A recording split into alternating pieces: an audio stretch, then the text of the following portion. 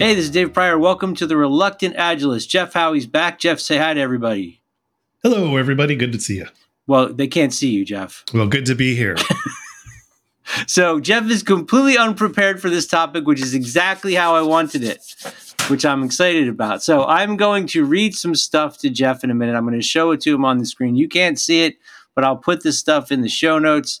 I did a lean coffee recently, and one of the participants shared some behavior that was being exhibited by a Scrum Master. And I'm going to read it out loud so that you can hear it as well. And I'm going to let Jeff interrupt me at whatever point he feels he needs to. So I'm going to share my screen. Just 1 second here while I get this going. All right. Behavior exhibited by this Scrum Master includes: Scrum Master demands that the product owner and Scrum Master be present for all stand-ups, but refuses to start the stand-up very early. So the basic situation is the Scrum Master cannot get in by 7:30. The team is all in a completely different time zone and is having their own stand-up, but the Scrum Master requires them to have a second stand-up for the benefit of the Scrum Master every day. The Scrum Master is not able to attend sprint planning because they're in transit, so the product owner has to run sprint planning. The product owner also runs the retrospective, and the Scrum Master requires that all comments be captured with the name of the participant who offered up the comment. So this is the Scrum Master? Scrum Master, yeah. Scrum Master is specific about what will be talked about in the retrospective, and they only want to talk about what went well. All retrospective items, are to be entered during the sprint, not during the retrospective. So they have to be there before the retrospective happens. The Scrum Master frequently does not give the team time to talk in response to the topics and then gets frustrated that they're not talking. The daily stand-up or the daily Scrum is run as a status call. It's run with two teams. They don't have any overlap work, but they have their stand-ups and the retrospective together for the Scrum Master. The Scrum Master, it says, was frustrated and upset and made a huge conversation about the entire sprint not having all the stories for the sprint, even though there was work for all the team members at the start of the sprint. The Scrum Master cannot be there for some of the meetings, only participate via audio, which causes the Scrum Master to ask lots of questions about things they can't see on the screen. And they don't like the way the team has set up their task board. They want it set up differently so that it's more convenient for the Scrum Master. So, Jeff, how do you feel about this Scrum Master? What words of wisdom do you have to drop for them? I seriously, this is interesting. I would first advise the Scrum Master to sit down, really look through and understand the Scrum Guide, what has worked for almost 30 years now, well over 20, right? Yep. I think I would really just start there. I think there's some real emotional intelligence, perhaps career guidance that I may give, conversation time to with this individual. I think it's really important to just retrospect, is this the right job? That's really the question. Okay. Should you be here?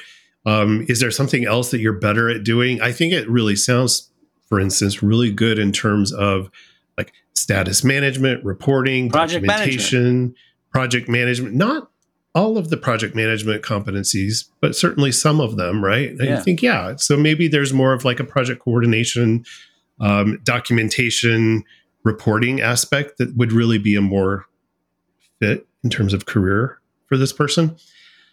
I don't know what else I would advise from there in terms of the Scrum Master. I mean, my gut goes to what do you tell the team? How do you help the team work through this? Because it sounds like they've got a process that's working for them, a board that's working for them. They have a reason, I assume, given the PO runs everything, not the Scrum Master. Yeah, which is odd because the PO's already got too much to do to begin with.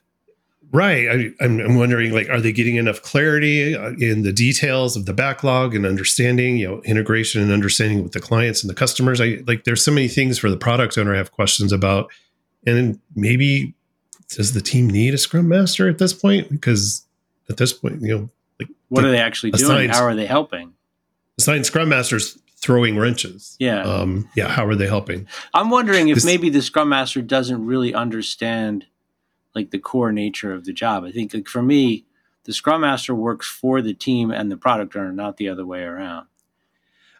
I can see that. I absolutely agree with that. I'm wondering if, and I don't know the organizational culture or demands of that Scrum Master, like maybe their job title is project manager and the Scrum Master is a role. That could be something that this starts to indicate. Okay. And what they're doing is they're basically trying to, force the team to answer all of the questions that they have so they can answer questions to their whomever they report to, and the PMO, engineering leader, somebody else, some statistician that wants all kinds of reports and data that's really in the scope of and in the realm of the team managing, not necessarily someone else. Yeah.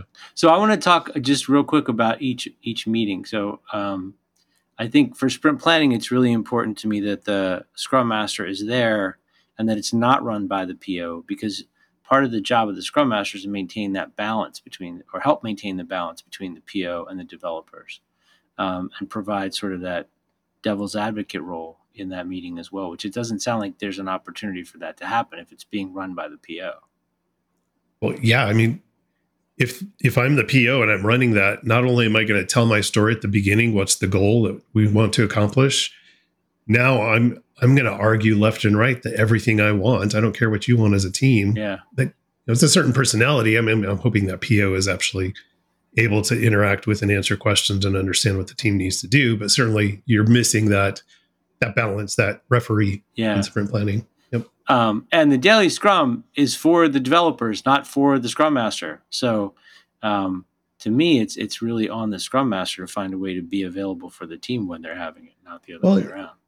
What if they can't? I mean, don't combine two teams that don't really have a lot of overlap work. I mean, that's useless. That truly is just a status. And if the Scrum Master for some reason needs to have that for the organization, fine, do it when the Scrum Master can be there.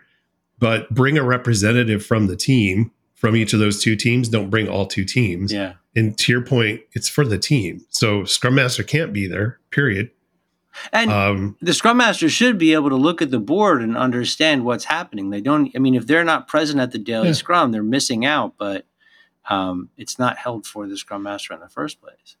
Even then, if, let's say I was the Scrum Master, and if I just concede I'm in this job and I really want to get good at it and I can't be there, maybe the team could change it to a different time.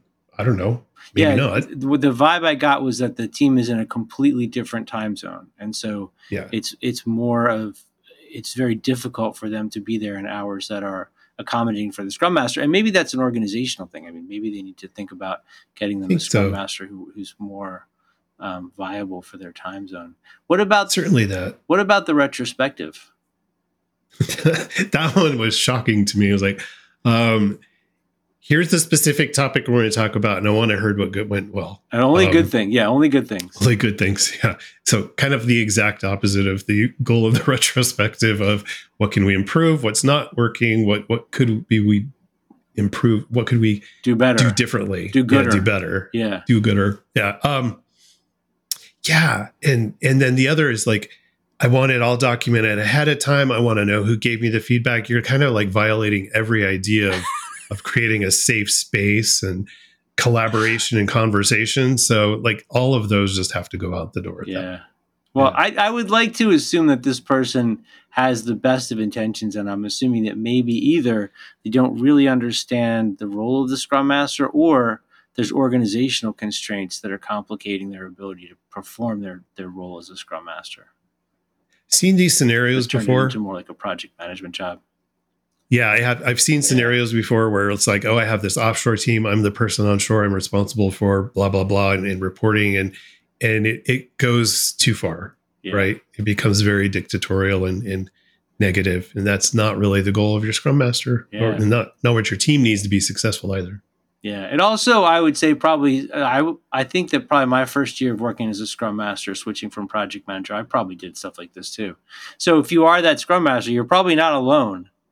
They're not. All of my colleagues from like 2008 in Denver, they know who they are.